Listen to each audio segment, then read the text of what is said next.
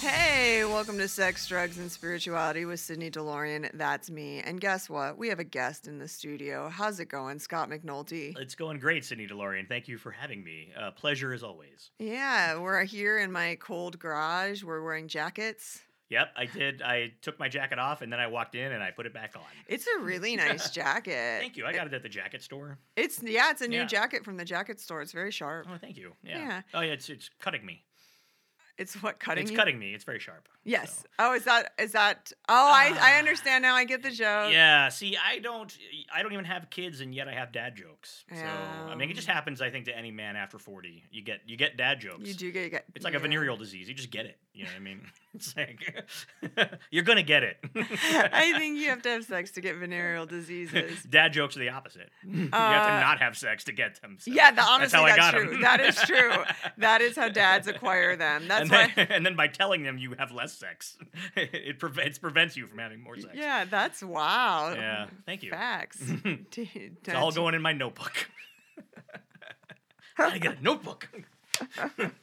Hey guys, someone sent Scott a notebook. So Scott is here to talk about the newest Richard Grant book, continuing our series that has not much to do with sex, drugs, or spirituality, but a lot to do with Richard Grant, who we both want to fuck. So that's how it ties into the show. Indeed, yeah. I'm a heterosexual man and I still want to fuck Richard Grant because I love him so hard. Yeah, I don't even find him attractive, but I would, in fact, sit on his face. I mean, I think it's the right thing to do. He's a rugged-looking man. He has sleepier eyes than I have, though. He does have the sleepy eyes. He has the sleepy eyes. Yeah. Side note, if anyone who has hooded eyes has a mascara they can recommend that won't smear on their droopy eyelids, send me your mascara recommendations. Like, DM me on social media or email me, sydneydelorian@gmail.com, because I can't afford Botox or a brow lift. And the mascara situation is a disaster. It's just all on my fucking sleepy eyelids because I have a stony baloney face, much like Richard Grant. Well, if you do send Sydney mascara, send me some too, because Father's Day is right around the corner, in 6 months or so, and I want to get my dad some new mascara for his mustache. Good Christmas gift, actually. For Yeah, him. if you're a new listener, Scott's dad puts mascara in his mustache to cover the grays. Yep. Which right now on Shade Palace, the reality TV show that reality TV podcast that Zach and I do, we're covering Daisy of Love, which was a dating show on VH1 in 2009, I want to say, and one of the characters, Fox, puts mascara in his mustache, and I took screenshots of it. It's hot. Yeah, so I was like, well, we know two people now in the entire world who put mascara in their mustache. Scott's dad and this fucking idiot. I feel better. I feel better about it knowing that it's not just my dad.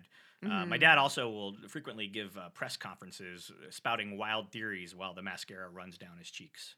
Yeah, who was that? Was that Giuliani? That was Giuliani, yeah. Yeah. Some Just for Men rolling down the cheeks. Oh my God. Yeah, you saw those memes that were like the 4 horsemen of the apocalypse, and it was like I didn't see that one. Mitch McConnell's hands, and then Rudy Giuliani's drippy hair dye or whatever, and Trump's obvious, like, his makeup line between his hair and his face. Oh, yeah. And there was one other one. It's just these fucking disasters, because Mitch McConnell's walking around with purple hands and says everything's fine. Yeah, what the fuck is up with his hands? I looked into it, and old people bruise really easily, and so yeah. people speculated that maybe he had blood work or an IV that just turned his whole hands purple, because he is 1,000 years old. Yeah. And when old people get bruises like that, and then it'll take months to heal. But instead of just being like, it's this, there's a word for it, like old people bruising, like I had blood work done.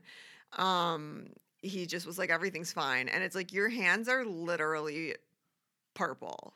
Yeah, and Like- you know that he wants to mate with you when he bloats his neck sack. Yeah. It's like, ooh, I find you very attractive. Oh my God. Yeah, I have a customer who is an old drunk who, the type who comes in shaking, and he stopped shaking so bad after 3 vodka sodas, Dear but God. never fully stopped shaking. and for a while he had pink eye. Which, why the fuck, like, do you really need to drink so badly that you are coming out with pink eye? And Ugh. it was one eye, and then it was both eyes, Ugh. and I was like, he looks like he belongs in this picture set with these fucking other, Yeah. like, hot mess, all these falling apart walking zombies, like, and he came in one day after getting a tattoo, and he's just shaking like crazy, and the tattoo was on his forearm. I'm like, how the fuck did they tattoo you? It looked good. God bless the artist who did it, because Ugh. he's just fucking shaking. That is gross. Yeah, he's really gross. He's the one who he was saying once he was missing, like, he's new at his job, and there was like a Labor Day or some fucking holiday, but he wasn't going to get paid for it because of the way his contract was. And so he's like, oh yeah, I'm going to try to work late the other days so I can make up for missing that day of work. I go, yeah, I get it. You want to get your paycheck for sure. And he goes, you don't understand, Sydney. When I miss a day of work, it's a lot of money. And Okay, thanks. I was like, yeah, I understand that you make more money than me. Which, if it's a lot of money, then it probably affects you less if you miss one day of work, if you make a lot of money. Yeah, that logic is totally reversed. I mean, if you don't make much money and then you miss a day of work, that's a big deal, if you're not on salary. So Yeah, I would think so. But also, he took out an 8-year loan on a Ford. And I'm like, no, first of all, you're an idiot. Second of all, you can't be as rich as you claim to be because you took out an 8-year car loan. Like, wow. what the fuck? I'm always amazed at people that are seemingly living on the margins economically, but have lots and lots of tattoos. I'm like, that's thousands of dollars right there on your skin. Maybe rethink your priorities. I'm just throwing that out there. I'm throwing, yeah, or they have tons of tattoos, but like the most fucked up teeth, and you're like, Yeah, same interesting thing. choices, Yeah. interesting choices. Maybe just go to the dentist instead. Yeah, of the tattoo parlor. and hey, I'm a vain person, but I used to get Botox mostly for free, and then sometimes I'd pay for it with like a discount. But I haven't had Botox in years because I told myself, like, you can't pay for cosmetic stuff like that until you have zero credit card debt. So it's just like, yeah. that's my self-discipline. Like, if you have zero debt and then you want to spend like $300 every 5 months on Botox, that's your choice. But like, yeah, I don't know, whatever. Your dog just scared the shit out of Did me. he sneak up on you? Yeah, he snuck up on me and like touched my hand with his paw. He just and I was stripped like, you? "What the fuck?" Yeah, he'll do that. You got under the table demons. Well, he is a demon for sure. Indeed. Okay, so what were you talking about? Mustaches, shaky drunks, the and deepest then south of all. The Deepest South of All is Richard Grant's new book. It came out, what, 2 months ago? I think maybe a little before that. It was. It came out during quarantine. It came out during 2020. Because we got it the week it came out. Yes. And so to give a little background, in case you aren't a longtime listener that listens to all of our Richard Grant episodes, he's a travel journalist from London. He lived in Tucson for a while. Him and his girlfriend moved to New York, and then they ended up buying a old plantation home in rural Mississippi. And his book about that transition was called Dispatches from Pluto. And now he wrote a book about this town in Mississippi called Natchez, which I only knew about because on the show Nashville, which is a terrible, horrible soap opera starring Connie Britton, one of the characters moves from Natchez to Nashville, and when she gets disillusioned with the country music scene, she wants to move back home, and her friends are like, what you gonna do? You gonna move back to Natchez, get pregnant? Like, it's like this, like, I don't know. It's seen as a downgrade. So that's all I knew about it before this book. Well, I mean, I don't know a lot about biology, but I think you can get pregnant in any town. Yeah, I Yeah. know, but that's what people think. Like, if you decide to like give up your career, or that they're like, oh, what are you gonna do? You're gonna move back to your hometown and just have a bunch of kids? And I was like, yeah, a lot of people do that, and then the grandparents are around to help raise them, and it's Yeah. very helpful, actually. How about that? Yeah, in fact, I would recommend, as someone who doesn't have kids and has no idea what they're talking about, if you're gonna have a bunch of kids, do it in your hometown where you got all the grandparents and friends around, because it takes a village. It sure does. It sure does. So yeah, had you heard of Natchez before this book came out? Oh, that was the cutest little dog sneeze right there. Yeah, Ralphie's really monopolizing this podcast. I don't think I had. If I had heard the name, it was just in passing. I didn't know anything about it. I didn't know that it was known for like having all these old plantation houses that are very ornate and beautiful. And I certainly didn't know that it was like, what's that place? It's like the second largest slave auction site in America. Oh my gosh, it's been so long It's since called the Forks in the Road. Forks in the Road, Yeah. yeah, where they would do the slave auctions at. Yeah. And they only recently got like a monument acknowledging it. It's barely a monument too. If you look it up, it's like first of all, this guy, this citizen, this African American gentleman that Richard Grant meets, he's the guy that like led the crusade to have some kind of marker for it. And it's actually, I looked it up online. It's kind of a pathetic marker. It's sad. Like, it should be something nicer, but you could tell like they spent like no money on it, because the town is very proud of its past, but only a one-sided version of that past. Oh my God. Jesus. Oh, you're looking at it now? Yeah. Yeah. It's like someone emptied the leftover cement from like doing a cement job, and they put some like Some chains in it. Yeah. Yeah, it looks like shit. Yes. I would be fucking furious if I were a black person. It's terrible, right? Oh my God. Well, I'm fucking furious, and I'm a like super white person. But yeah, they have like, it looks like they used some leftover cobblestones to make a little walking path from a bus stop, and then they just dumped, because there's no like clean borders to it, they just dumped some leftover cement and chains, and then put a milk jug with some dead flowers in it. Yeah, you can tell it's totally homemade, and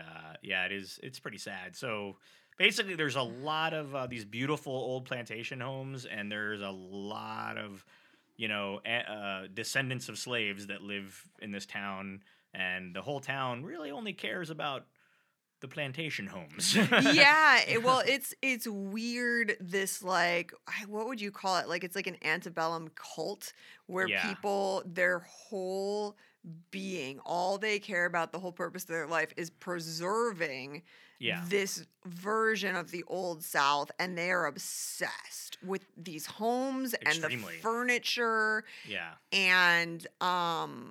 And so it's weird, okay, if you're so emotionally connected to this era of history, to then ignore the fact that a huge component of that era was slavery. Yeah. You know what I mean? If this is this big hub, because it's on the river. Is it on the Mississippi River? I assume? Yeah, it is. Yeah. So like, this was this huge trading post for slaves, and the reason there are these big gorgeous homes is that they were like built and managed by slaves. Right. And so if the whole economy is built on slavery and you want to preserve the South, you need to acknowledge what created it. Yeah, it's really, and I think, and the whole book basically is an exploration of that history and what it's like to live in a town that's like this, where they are kind of the upper class white people. Some of them are starting to come to terms with that and make concessions and acknowledgement of it, but it's definitely, you can tell by the people that he talks to in interviews that it's a tough pill to swallow for a lot of them. And I mean, like, when I was reading it, I was like, again, and this is just my perspective. I mean, I didn't grow up there. I have no emotional connection to the place, but I was like, burn the whole fucking thing down. Like, like, it's my whole thought. I was like, just burn them down, burn the fucking houses down. Like, I don't know why anyone would preserve these houses. So. Yeah. Well, okay. So basically, Richard Grant has a friend named Elodie Pritchard, who owns a restaurant in Natchez, and he starts staying with her on weekends and kind of interviewing residents of the town. And they do this thing called, oh my my God, what is it called when they visit the homes? Oh, I think it's called Pilgrimage. Yeah, Something it's called yeah. pilgrimage. And so basically, I think what happened is as the economy started not doing great in Natchez, they hyped up tourism by doing these Yeah. pilgrimages where tourists could come and they could visit all these homes and the owners would dress up in their hoop skirts and entertain tourists and tell them the history of the home and this and that. And then the other subplot is this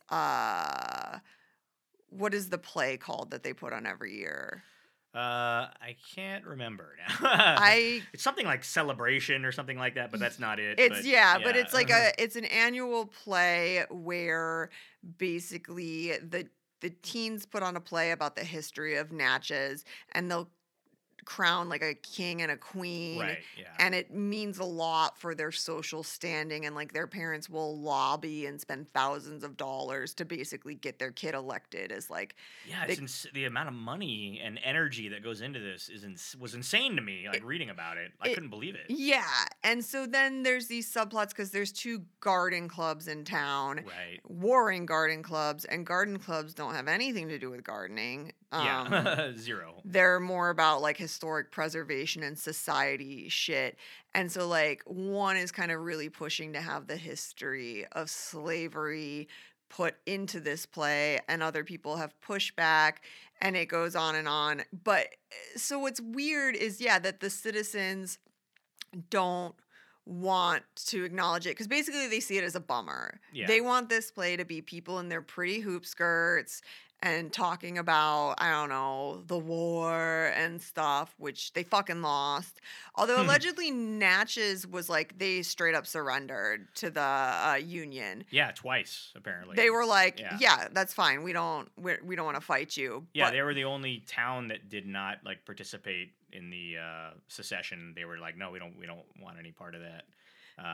And I forget why. It's not for any moral reasons. There was some kind of like practical reason for them not to do. They basically, I think it was all down to trade because they grew a lot of cotton that they were selling to the North, and they were like, well, we don't want to piss the North off because they buy our cotton, so we're like, fuck you, we're not going to get involved in your stupid war of secession kind of thing. Which makes Yeah. sense because that I don't know if they talk about it in the movie, but in the book Gone with the Wind, early on when all the Southerners are like, war, there's gonna be a war. We're gonna win the war.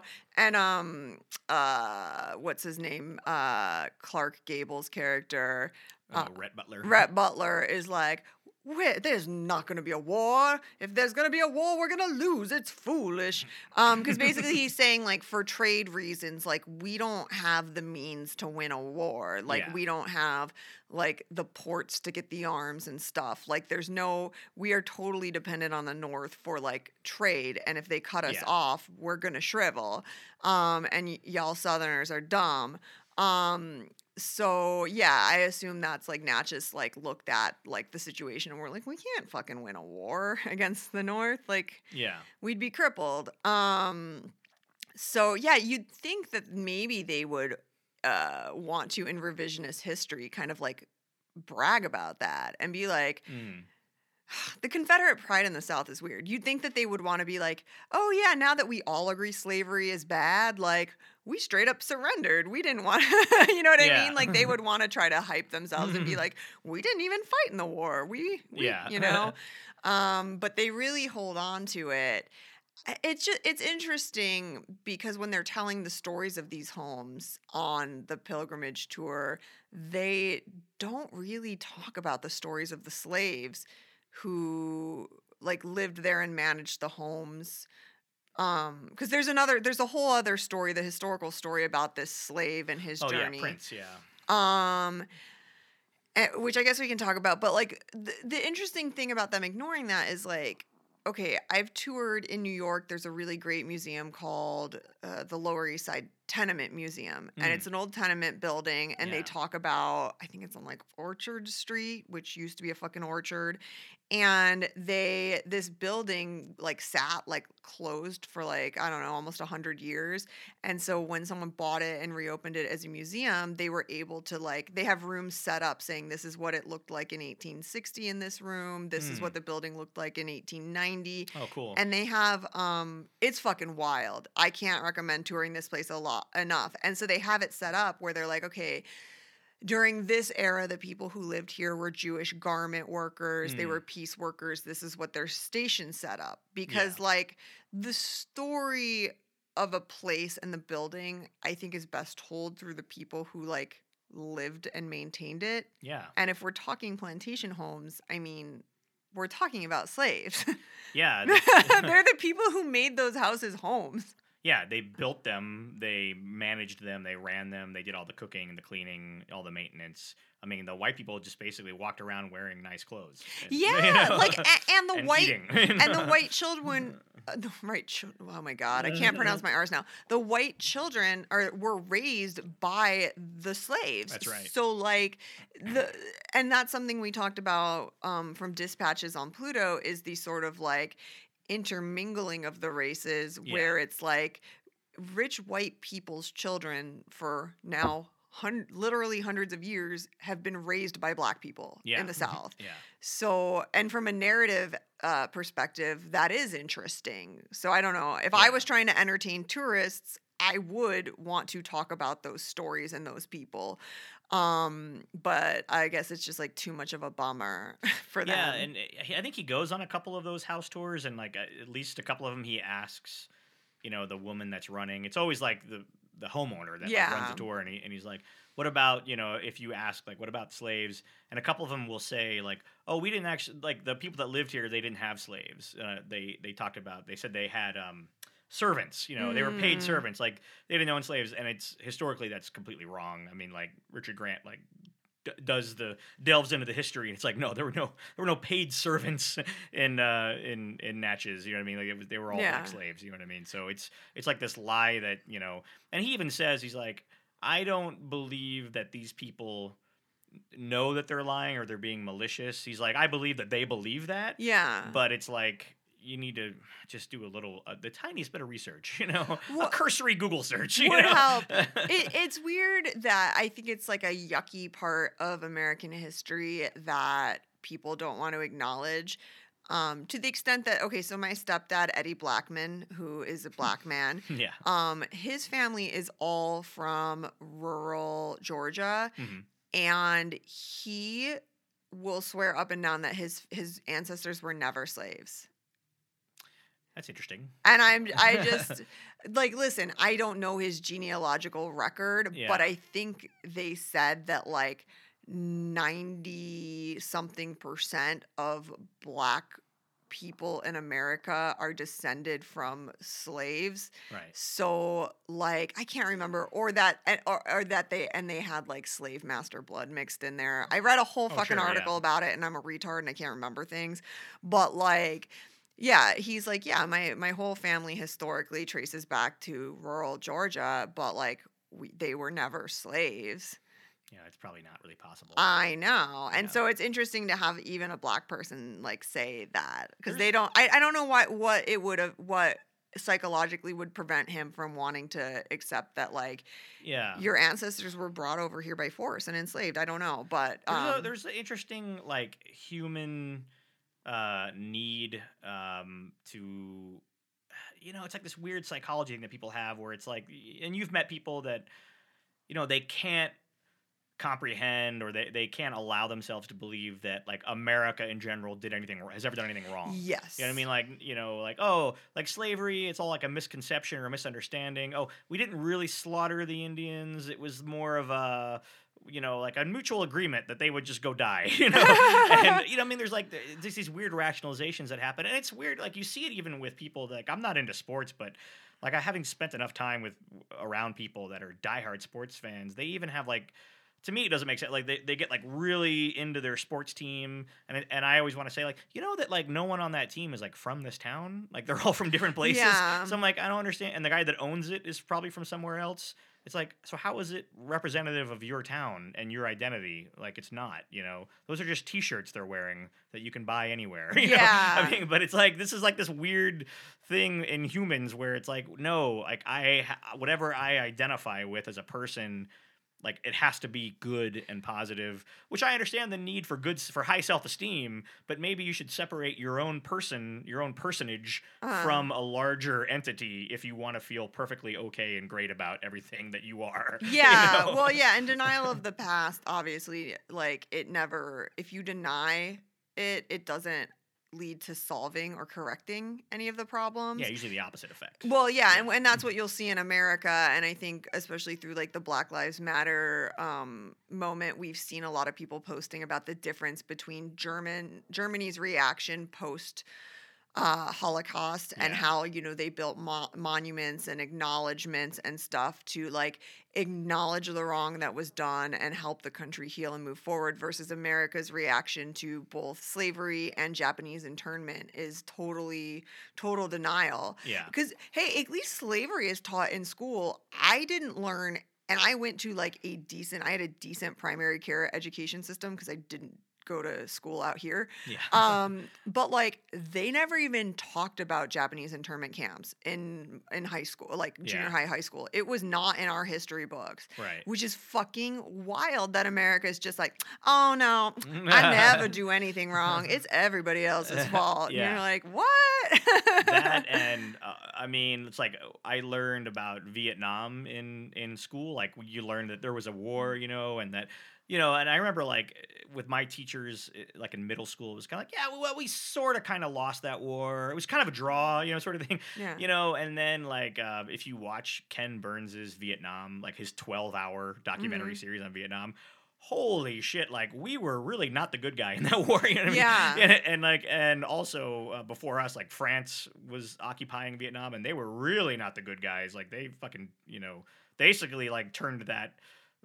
France turned Vietnam into like what we did with the Indians. I mean, they just went in there like, this is ours, like we own it, we're gonna fucking kill everyone, And I mean, and the whole thing is just like colonialism and brutality, and you're just like, yeah, this is bad. Like sometimes your country does things that are not good, and it doesn't mean that your uncle or dad who fought in Vietnam is a bad person. If anything, it means that they're a victim too, because they were forced to go somewhere and kill people and get killed and get wounded for something that was unjust, and you should be angry about that and I don't know. Well, yeah, I mean, that's 100% the thing about being like, just like a piece, being under the control of these greater entities, which inherently are usually bad. Like, let's be real. Yeah. Like, I don't think no government is like this beautiful savior like people want to think that they are. Yeah. You know how Americans always are like, Canada, I'm gonna move to Canada. Canada's great. Yeah.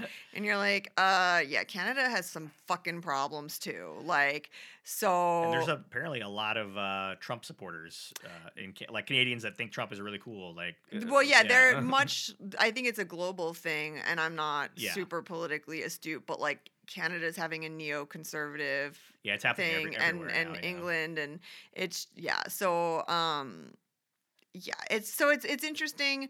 What I like about books like this versus like obviously when I try to learn about like global issues, it's so big that your brain can't understand it, but like with this we're just dissecting the history of one specific town, and you can comprehend it because you can learn it through personal narratives, which is how I'm able to remember things, is like as soon as it's tied down to like these individuals, I'm like, okay, I can remember this. And so the story that it cuts in between him, Richard Grant, learning about Natchez and going through and kind of being the Jane Goodall observing the weird culture. The other chapters that intercut those are the history of this one guy named Prince who, where in Africa was he from? Somewhere in West Africa. And it's been a while since we read the book. Sorry, guys. And this is where I'll get another review going, she didn't do her due diligence and blah, blah, blah. I guess I'm successful because I get negative reviews now, or people are like talking That's how you know you've made it. Yeah, I'm like, I'm literally a person who works 60 hours a week recording a podcast in my garage. So, yeah, this isn't going to be an NPR style podcast. I don't have a research team. Yeah, you're not Ken Burns. I'm not Ken Burns. I am one person with one brain that is very, very sleepy. So anyways, this guy was African royalty from one tribe. He was kidnapped by another tribe, and that tribe sold him into slavery. Yeah. So he was brought to America, and then he was bought at auction by this guy, and he tried to escape. And they really like broke his will because I Yeah. think he was he was escaped for a couple weeks, but he was just like hiding in a tree. And so he finally surrendered himself back because he's like, he had no means to get home and he was going to starve and die and whatever. Yeah, I mean, they're in the middle of a swamp in Mississippi, so there's Yeah. nowhere to go. Yeah. And so he ended up becoming like kind of like the head guy, like the head slave, Yeah. and was very valuable. And somehow some guy came like decades later after this guy who they called Prince because he swore he was royalty and everyone was like, ha ha ha, Prince. Oh, yeah. So, yeah, if I can interject Yeah, for a yeah, moment. please. Yeah, Because so- you have a better memory than me. There was a Scottish physician that was exploring Africa around this time, and he was like part of this exploration party, and he got lost, and he actually was taken into this village where he met this prince. He was the son of the king, and they became like really good friends. And the Scottish physician lived there for over a year. He actually married one of the native women and like had a kid with her and everything. But then eventually he did go back to the coast and caught another ship back to England. So then years later, as Sydney said, this the African prince gets captured himself, gets enslaved, sent to America. Like 20 years he's in America, he happens to meet that same Scottish doctor, like riding a horse through this town in Mississippi. Fucking wild. Totally wild, yeah. And they actually like they hug each other, and they're like, "Oh my god," because they were really good friends 20 years ago. And the Scottish doctor's like, "Yeah, I moved to America, blah blah blah, And he's like, "What are you doing here?" And the guy's like, "I got captured, And so this Scottish doctor goes to like the important people in town, like the press and I think some attorney. He goes like, "Listen, this guy, he's no ordinary slave. Like he's a prince of this large tribe in West Africa. He's like a really important guy. His family, they have a lot of gold. He's like, I'm sure if we can return him back to Africa, the slave owner would get compensated. We got to do something." But even then, it still took like another 20 years before, Yeah, because the slave owner didn't want to sell him because he was so Exactly. valuable. Yeah. And then he went on like this fundraising tour where they dressed him up like I don't know, like a genie. Like a Moroccan, yeah. Yes. Yeah, like a genie, exactly. Yeah, it's like these cartoonish clothes, yeah. And so he would go around like fundraising. It is a wild story. And then they talk about the this guy's the slave's children and then his slave owner's children who like one of them, they were trash. I mean, listen, they're slave owners, so they're not Yeah. good people, but like the slave owner's one son like killed his girlfriend and Yeah. like they were fucking trash. They were. And so these stories intersect. And it's interesting the idea that these like fucking people were like, oh, this guy's a prince, then he definitely doesn't deserve to be a slave. Yeah, I thought that was funny too. Like, And you're like, but like, wait, what does?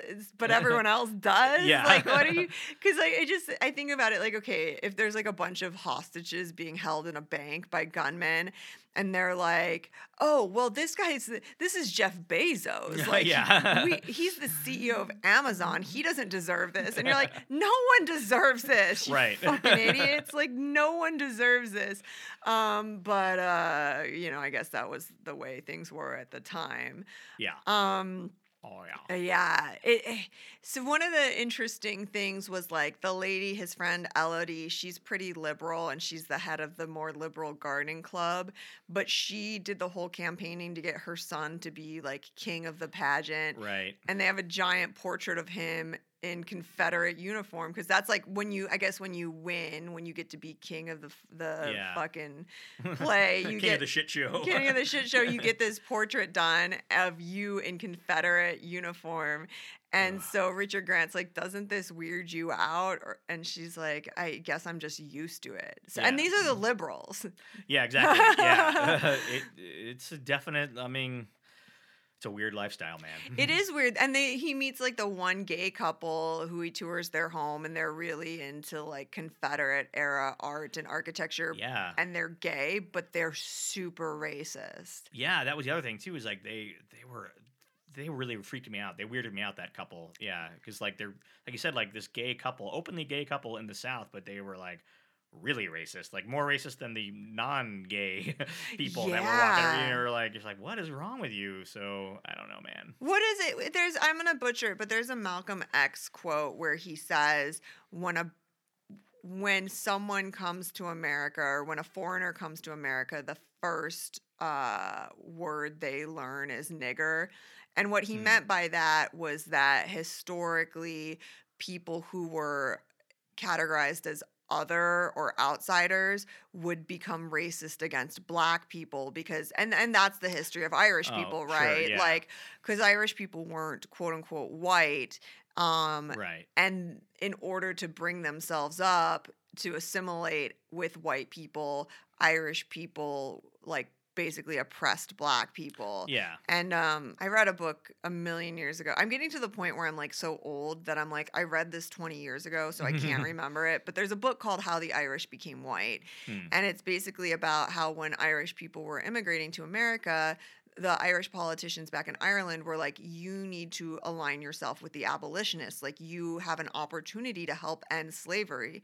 And the Irish people in America were like, or we could oppress them too and elevate our status. Yeah. And so, yeah, and that's what happens with systems is it pits people against each other. I learned a little bit about that in Richard Grant's Africa book about the Hutus and the Tutsis. Oh, yeah. Tutsis. Yeah.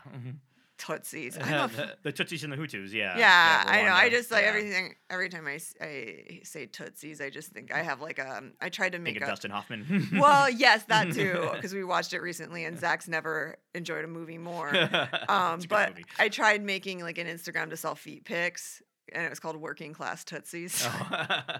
And I would just like post pictures of my feet and be like, "Oh, I worked so hard. My working class Tootsies need your money," and no one gave me any. It's a shame. But yeah, I think that's like it's historically what underclasses do. So then you wonder the psychology of like a gay couple in the South where again they are oppressed and they're like, yeah, we're gay, but we're not black. Like it's disheartening because what you want is for oppressed people to like unite together because there are more oppressed people than there are oppressors. Well, have you ever, like, I remember being a kid in school, it's a couple of different times this happened, and, like, totally not proud of it, but it's, like, feeling slightly marginalized myself because I wasn't, like, a cool kid, but then, like, joining in with other kids who were making fun of another kid because you're like, well, I don't want to be the loser, and so if this guy is the loser and I make fun of him too, then it elevates my status. Yeah, and I understand because I've done that. I think every kid has done that, and I think it's why I think most bullies are kids who have like pretty bad home lives. And I think like for the child mind, it makes sense because when you're hurt or threatened, you lash out, and it feels good for a child who feels terrible to go, oh wait, now I'm better than someone. Right. It feels like winning. But when people carry that into adulthood, because they haven't emotionally matured, it's disappointing. Yeah, and it's kind of like gross. It's like seeing like an overgrown child or something. You know what I mean? You're like, what happened to that child? You know what I mean? Like, why does he look like an adult? Yeah, because you just think, okay, the older you get, the more you know people, the more you meet people, the more your empathy should grow because you begin to understand things. Like when you're little and you don't understand things and you don't understand people, you don't understand their histories, how someone's background could affect their present. You judge based on like this blank slate, right? But as you get older and you understand things more, the idea of still being hateful towards others is, it's really disappointing. Yeah. And so yeah, people like that, it's always a mystery to me. And I've met there's this gay couple that come into my bar, and like one of them was saying some pretty misogynistic things, and I had to like really correct him and be like, hey, listen. Yeah. Like both of us suffer and are like are basically like victimized by people for our quote unquote like weakness or femininity. So maybe Right. you should have some more empathy for this. 'Cause I really corrected. He was saying like when the lady who accused Kobe Bryant of rape, which it seems pretty obvious that Kobe Bryant like violently raped this woman. It doesn't seem to be that there's any gray areas in that case if you read about it. And he's like, "Well, she went to his hotel room, so she was asking for it." And Okay. I was like, cuz he like I can't remember the details right now, but he violently assaulted her and Yeah. she like tried to leave and he restrained her and she pled and whatever. And I just told him I was like when I was violently raped, I went to that guy's apartment. I didn't consult to anything that happened after that. Right. You know what I mean? So like the idea that you can just look at a human being who was victimized and go, "Well, they were there. Yeah. They must have wanted it." It's like when prostitutes get murdered, and, Yeah. and the cops are like, "Well, I mean, she was a prostitute, so It was a- well, obviously she should have been murdered." They were living a high risk lifestyle, and Yeah. you're like, but it shouldn't be high risk. Yeah. That's the And also, you shouldn't murder people, regardless of what they do for a living. You know. Yeah. It's very disappointing. And we're making it sound like Natchez is like the worst city in the entire world. Yeah, it actually does sound. I mean, yeah, you're right. It does sound. So Richard Grant, because he's an amazing writer, and just like you said, like the Jane Goodall of people. You know, he's like an anthropologist. He does make these people sound really fascinating in a positive way. I mean, everyone has their traits that are perhaps a little strange to others, and there are some disappointments in some of the people that you meet in this book, but overall it does sound like a fascinating community. And And he doesn't pass a lot of judgment. What he does is everyone is like humanized, and Yeah. everyone he is able to without judgment explore the peculiarities of this community. mhm. Which is what you want really in a travel writer, to like without judgment tell you what a place is like and what the people are Yeah, like. I think that's why he is such a great writer and why we enjoy him so much, because everywhere that he goes in his books, whether it's Mexico or Africa or, even here in America, different parts of America, like he explores, really interesting people, some of whom are wealthy, some of whom are incredibly poor and everything in between. But he never does say like, well, this guy's an asshole. Like he never, even when someone really is an asshole, he just presents them exactly as they are. Like he interviews them, they say their own words, and he just describes them and describes the situation that they're in. And the reader is able to make their own decision on like, well, what kind of person is this? And I feel like everyone that he meets, I have some kind of empathy for. Like I feel like, okay, I can see where you're coming from. Like I understand this is the environment you grew up in. There's just varying degrees of grayness everywhere. Yeah. And also it's interesting because from the show Nashville, I got the impression that Natchez was like a poorer town, but it seems to be that Natchez is like one of the most expensive cities in Mississippi. It has a Yeah. lot of old money and then obviously a lot of tourist money. Yeah. I follow Elodie, the friend in the book. I follow her on Instagram, and she recently posted a house near her for sale that was listed at almost $600,000. Oh wow. And it had a beautiful garden, but the house was 4-bedroom, 4-bath, but it wasn't spectacular. I guess it was spectacular in that it was built in 1786 and it still existed. Yeah. But I looked it up on Zillow and it had a Zillow estimate of $400,000, and then it was listed at like 586. And I was like, because I follow all these old home blogs where a house like this, like basically anywhere in rural America, would probably be like $120,000. So I was like, why is this house over $500,000? Like, Yeah. and it must be because it is in Natchez, in this area that has a dense population of preserved, like pre-Civil War homes. Yeah, I mean, the houses do look pretty. I Googled when I was reading it. I Googled Natchez and looked at images, and it's like, yeah, they have all these really amazing, beautiful. They're like American palaces, basically. I mean, unfortunately, they were built by slave labor, but Yeah. I mean, yeah, they are beautiful to look at, and the grounds are beautiful, and the landscaping. You're just like, oh yeah, it's really pretty, and it's right on the river, and I mean, I would, if I had the time and inclination, I would go there at some point. Yeah, it'd be cool. I mean, I like Yeah. seeing things in person. I don't understand the obsession because these women Well, okay, there's one thing I like about Natchez, which is that apparently the society is totally dominated by Totally. women. Yes. The men are all the type of husband where they've been married for 40 years and they just don't even talk anymore. Yeah. They're just done. It is a female-run society. And that was an interesting dynamic. But these women's fascination, like with wearing their hoop skirts, like basically like fucking Gone with the Wind cosplay. Yeah. Because they'll like get dressed up in their hoop skirts to go see these pageants and then to do the home tours and like Yeah. different festivals. And I'm like, why? I don't know. Yeah, it is really strange. It's I Because don't know. it's such a brief era in history. Yeah. And so the idea of being like, I get the idea, like, I'm not really one of these people, but like the type of people who are like, they like to get dressed up, like to go to the opera, like Yeah. that type of person. I'm going to Yeah. put on my gown and my gloves and whatever. But the idea of being like, I'm going to put on my fucking hoop skirt and my bonnet, like, what? Yeah. Well, and to me, it's also like it's no different than people that do like one of his other books that we read, American Nomads, when he goes to the rendezvous. Yeah, with those Yeah, fucking, the mountain men, lookalikes or cosplayers, and yeah, and everything had to be like exact, like nothing could be machine sewn, like it was very Yeah. era accurate. I don't relate to that, I guess. yeah. And my mom was involved in a group out here called the Mule Skinners, and they do like Western.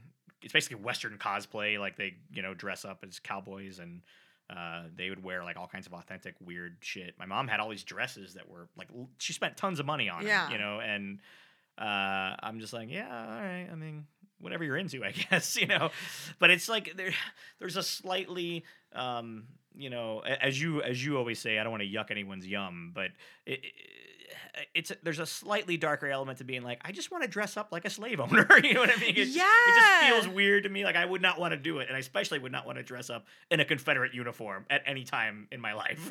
Yeah, because like I can understand like cosplayers a little bit more. Like it would feel fucking cool to dress up like a badass bitch, like Yeah. I don't know, Michonne from Walking Dead, or like I know a lot of people like to dress up like Harley Quinn because you're like dressing Yeah. up as this like more powerful being than you. Right. And yeah. so I kind of understand cosplay in that aspect where like, okay, I work at Starbucks, my life's kind of powerless, but I get to go to this thing and I get to dress up like a fucking hero, like Yeah. someone who's like just badass. Like that makes sense to me because it's a sort of, I don't know, positive escapism. Yeah. But it wouldn't feel like positive to me to put on like a tight corset and put on the attire of someone who was like totally controlled by her husband and the only person they have power over are their slaves. Yeah. Like it just that's not aspirational to me. And to me, Yeah. because I love clothes and I see clothes as something to be aspirational, which is like how, if anyone out there has not seen Paris is Burning, which is a documentary from the late 80s about the drag ball community in New York. And basically, it's a bunch of like poor ethnic minorities who dress up and do these balls where you're playing a character. And like someone says, like, basically, okay, in my life, I'm this person. I'm picked on, I'm spit on, I'm poor, whatever. But I can make a suit and I can go and I can compete in the category of like executive realness. And for one night, I am that CEO. I am that executive. Like to me, that makes sense, right? Yeah. Like, but yeah, so like, I don't know. For me, putting on like a clothing is like, okay, who's this person? Who do I aspire to be? Yeah. I in no way aspire to be some like fucking plantation owner. Yeah. That's a weird vibe to step into. Yes. So, yeah, I don't relate to that. Yeah, it's all very strange. And he talks about too how like, the one half of the town is like really wealthy, and then there's like a very large like African American neighborhood or neighborhoods like part of the town that it's extremely run down and and poverty stricken, and he's like, yeah, none of these people that live in this part of town are getting any of that tourism money or have anything to do with these pageants or these home tours. I mean, they're completely, it's like a different city, a different world. Yeah, it's like they've been erased. Yeah. Their ancestors' historical contribution to the town has gone unacknowledged, and now the money that's being made off of that isn't trickling down to them whatsoever. Right. And they're on, I think it's on the wrong side of the tracks as well. Yeah. So they're like, it's just like, you know, they don't want the tourists, don't look over there, don't whatever, don't look at the descendants of the people who built this town. And that's really yucky to me. And I can't imagine what it would feel like to be one of those people and be like, yeah, my history and contribution to this city is basically like swept under the rug. Yeah, it would feel, I would be angry. Yeah, it would be really fucking, and then you get the shittiest fucking monument that's ever existed. I know, it's so sad. Fuck off. I mean, that said, because people like a lot of times, like I have a fascination with the South, and I would love to move to the South, and people are just like villainize it, like, oh, it's so like it's all bad, and I'm like, there's a lot of really great people who live in the South, and yeah, for sure.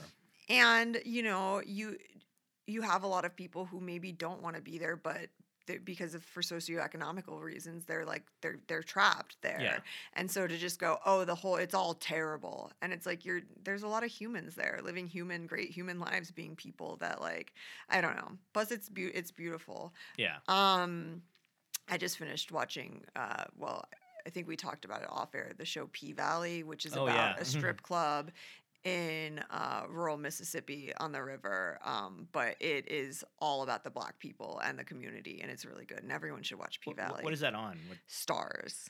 Damn, you got all the channels, DeLorean. Well, Stars, I do not regret getting. I do not, because I got it to watch Seduced, which is the NXIVM documentary series, which is way better than The Vow. And then I watched P-Valley, and then they have all these great movies on it. So I don't regret getting Stars. But I don't know what I was on about, how much I love the South. Yeah, no, it's really cool. But you got to watch The Devil All the Time, because that'll give you a yuckier feeling about the South? Yeah. Well, it's more the darker side. I mean, it is actually it's more like the poor white trash side of the South. Yeah. That's pretty gross. Yeah. You got to watch Murder on the Bayou on Showtime. It's a docu-series about this town where they found like 5 prostitutes dead over the course of a couple years. And they talk about how it's tied into the police and the politicians and the drug trade. And I don't want to spoil it. But Murder on the Bayou is so fucking good. And I'm totally gonna have to get Showtime just for that. Is it Showtime? Yeah, it's Showtime. Yeah, and I think Love Fraud's on it, which Zach loved. I was okay with Love Fraud, but I thought Murder on the Bayou was so good. And that, it's just about basically this fucking, economically blighted town and how the police are evil and corrupt, and big surprise, and everyone's on crack.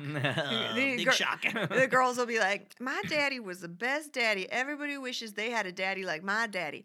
So me and my daddy started smoking crack together when I was about 14. It's like, oh, that's a great dad. Jesus, what a great daddy. He's a giver. Yeah, a real giver. He shared Yeah. his crack. Dude, people who do drugs with their kids is a weird thing, huh?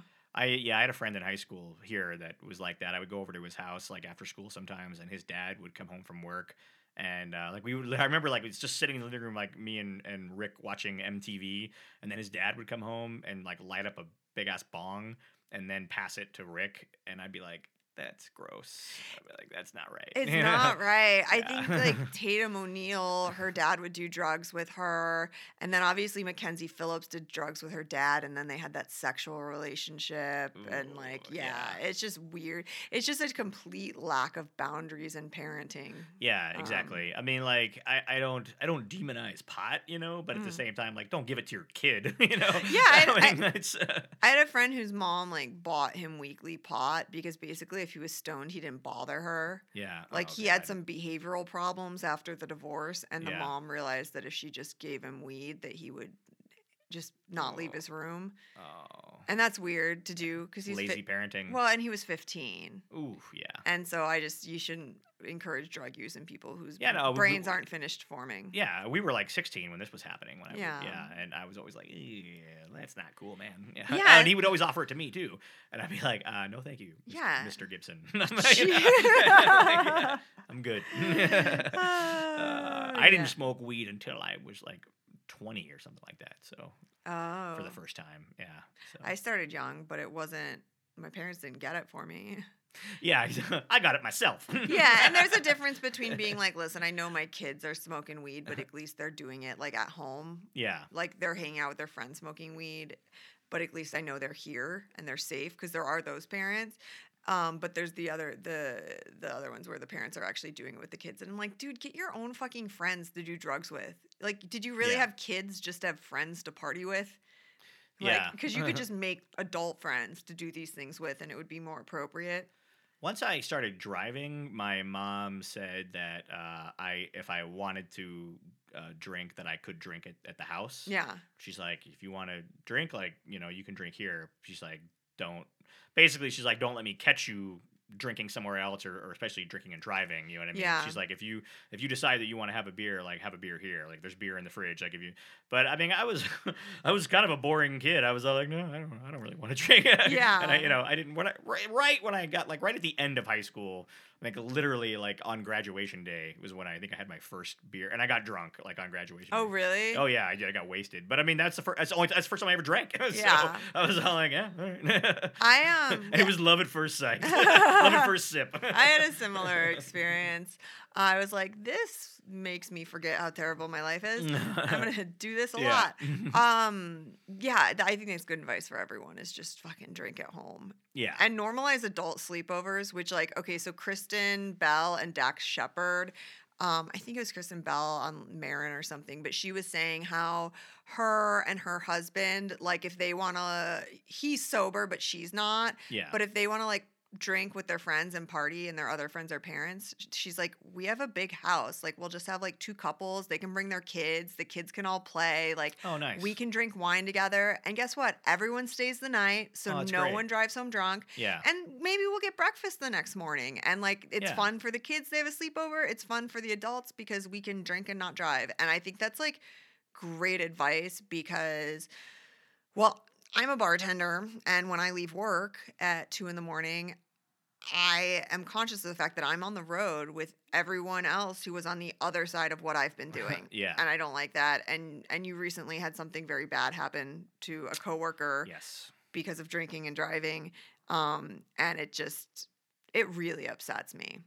Yeah, that was a wake up call for me too, and it's just a coworker of mine, his wife was killed by a drunk driver this week, so and his son is hospitalized currently, so very, very sad. So It's very sad. So everyone, if you're gonna drink, just drink at home. Spend the night at each other's houses. Normalize that. Normalize that shit. Sleep on your friend's couch. yeah, for sure. Like, For sure. the idea of, like, I have to get home. I get it because I love to be at home. Yeah. But also, it's like, don't get crunk. Well, because this is what happens. This is what happens is people, they go, oh, well, I'm just gonna go out for, like, 1 or 2 drinks, which alcohol lowers your inhibition, so you have 2 drinks and you end up having 4. Yeah. And maybe just, like, acknowledge, like, plan your life a little bit more in the way that, like, on Thanksgiving you don't eat a big breakfast or lunch because you know you're gonna have a big dinner. Yeah. Like, you just know, hey, I'm going to eat a lot. Like, Yeah. just go, okay, well, if I'm drinking, it's Friday night, I'm drinking. Like, let me come up with my plan of action where you either Uber to the bar, so you have to Uber home, Right. or you, like, make plans with a friend. Like, let's all just drink at your place tonight and we can crash. Like, Yeah. it's drinking. I think about it a lot, especially after, like, my car accidents of the past year. I'm just like, I'm turning into Rob Love, where I'm like driving and I'm like, driving is unsafe. This is there's just and the traffic here is really bad because Yeah. everyone lives in Phoenix now. And I'm just like, this is so unsafe that we're all in these metal boxes going 80 miles an hour. I just like, this isn't right. And then the fact that people are drunk doing that, I'm just like, that ain't good. You might get into an accident with, like, a married woman who then wants to come to your house and like have you break up her marriage. You know what I mean? Like, That could happen. that's a thing that could happen to some random person. Just supposing. Just supposing. Just supposing that some random woman, you could get in a car accident with some random woman, and then you And then 5 years later, she wants to use you as a lifeline out of her marriage. She wants to fuck you so she can go home to her husband and be like, you have to divorce me. I cheated.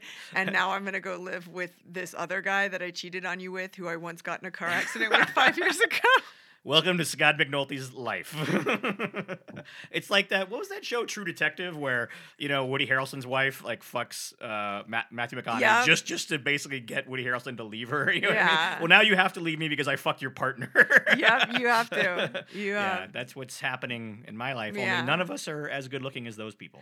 My favorite is that Scott told her like, hey, I'm not really comfortable like meeting up with people right now because I hang out with my 98-year-old grandfather. Yeah. And she's like, I understand. Can I come to your house? And then I say yes because I don't know how to say no to people. Like, yeah, just come over, I guess. I don't know. Aren't you married? Oh, jeez Louise. Oh, God. Yeah. I mean, maybe I'm a square, but I'm just like, yeah, why if you're a married person and you're traveling without your spouse, would you want to meet up with some random dude, let alone at his house? There's no way that's not sex, right? There's no way that this is a non-sexual hangout. That's kind of what it's seeming like to me. Yeah. But, and I don't want to have the sex with a married person. No. I have some scruples. Not many, but some. Dude. And that's one of them. Yeah, I don't even want to have sex with a married person if that married person is my own spouse. So absolutely, yeah. That's the worst. Yeah, no one wants that. Yeah, yeah. Yeah, I mean, 8 months into quarantine and Zach and I are getting bored enough that we might actually have sex with each other. So I don't know. Give it another day. We'll see. Yeah. We'll see. There's maybe always tomorrow. They'll lighten travel restrictions and we can keep not having sex with each other. I'm just kidding. We have sex. How do you think I convince a man to let me paint his house pink and buy a bunch of shitty little dogs? Oh yeah, that's all. That's all pussy, right there. The power of the puss. That's the power of the pussy. Yeah. Absolutely. Also, Zach's like you. He doesn't say no to things. It makes sense. The other day, I was like, I really wish you would have like put your foot down about Ralphie. Like, we love Ralphie. He's our son now, but he has problems. Yeah. He's difficult. And Zach's like, I mean, I did. And I was like, no, you didn't. And he's like, I told you I really didn't want another dog. You said you needed another dog. What else was I going to do? And I was like, you could have said, this is my house. I don't want any more dogs. Like you, then you just would have been angry for months. Well, yeah, I was like, you could have put your foot down and said, and you could have reasoned with me and been like, and if he very fairly could have said, you work all the time, so when you get another dog, I'm raising it, and I don't want to raise another dog. Like, but he really didn't put up a fight, and because he's a wise man. Well, yeah, basically he was like, what was I gonna do? You were gonna be mad at me, and I was like, I would have been mad at you, but like. Well, it's not like I can afford to move out. Like, I would have had to give in. Then he had to live with a mad woman. I mean, this is a lose-lose situation, Sydney. I don't know. I just was like, he could have said, this is my house, so I have final say. Because ultimately he does. Like, it's his house. Yeah, but I feel like you're trying to blame him for your bad decision. which is Ralphie. Yeah. Well, we blame each other, and perfect. Listen, a less strong couple, it would tear them apart. But absolutely, it's really brought us more together. How much we regret getting Ralphie. I mean, I regret getting Jasmine, and there's no one to blame but myself. It's just me and this dumb cat that just showed up and was like, "I live here now," and you're like, "Oh." Scratches the shit out of me, and just this is a miserable animal. Yeah. So yeah, but you love her. I guess I do. It's painful to admit, but yeah. Yeah, I feel like, as boring as this year has been, just like, I mean, I work and I come home. It's fucking miserable, right? We're all living these miserable lives. At least Ralphie has kept things dynamic on the home front. There you go. Where you're like, oh, this month we're working on his barking. Now he stopped barking, but now he's pooping. Like it's been really fun. It's given us a project. Yeah. It's kept the home life interesting and dynamic. So I should be thankful that we have this shitty little dog. That's what I want to say the next time I'm cleaning up cat vomit from my rug. Is this is so dynamic. It's so dynamic. Yeah. Which is so. I guess I'll be saying that about 3 times a week then. Okay. Yeah. All right. It sounds great. That's exactly what I say. Well, and some days I'm like, I'm so tired. Like I'll get home from Starbucks at 2 p.m. and I'll just be tired and ready for bed. And you can't go to bed at 2 p.m. And then Ralphie will shit on the rug in front of me and start eating it. And then I will get furious with rage, and it really wakes me back up because then I have to shampoo that rug and then the other rug, and then I have to clean out a pantry because everything feels unclean once you've seen shit inside your house. Then it really, the adrenaline and the hate that it incites in me, it's invigorating. And so I should thank Ralphie for making me a more productive person. Because I probably would never do my dishes if I didn't get worked up into a rage like that and feel the need to obsessively clean everything. That's great. Yeah, I think it's a positive. Yeah. All right. Well, we sure did. I think we did justice to this book. I think so. I think we made it sound awful, and it's a really good, entertaining book. Yeah, it actually really is. And you learned a lot about history. Yeah, so it's called The Deepest South of All, and you should check it out. All right. Yeah. Happy Hump Day. Happy Hump Day. Keep on humping.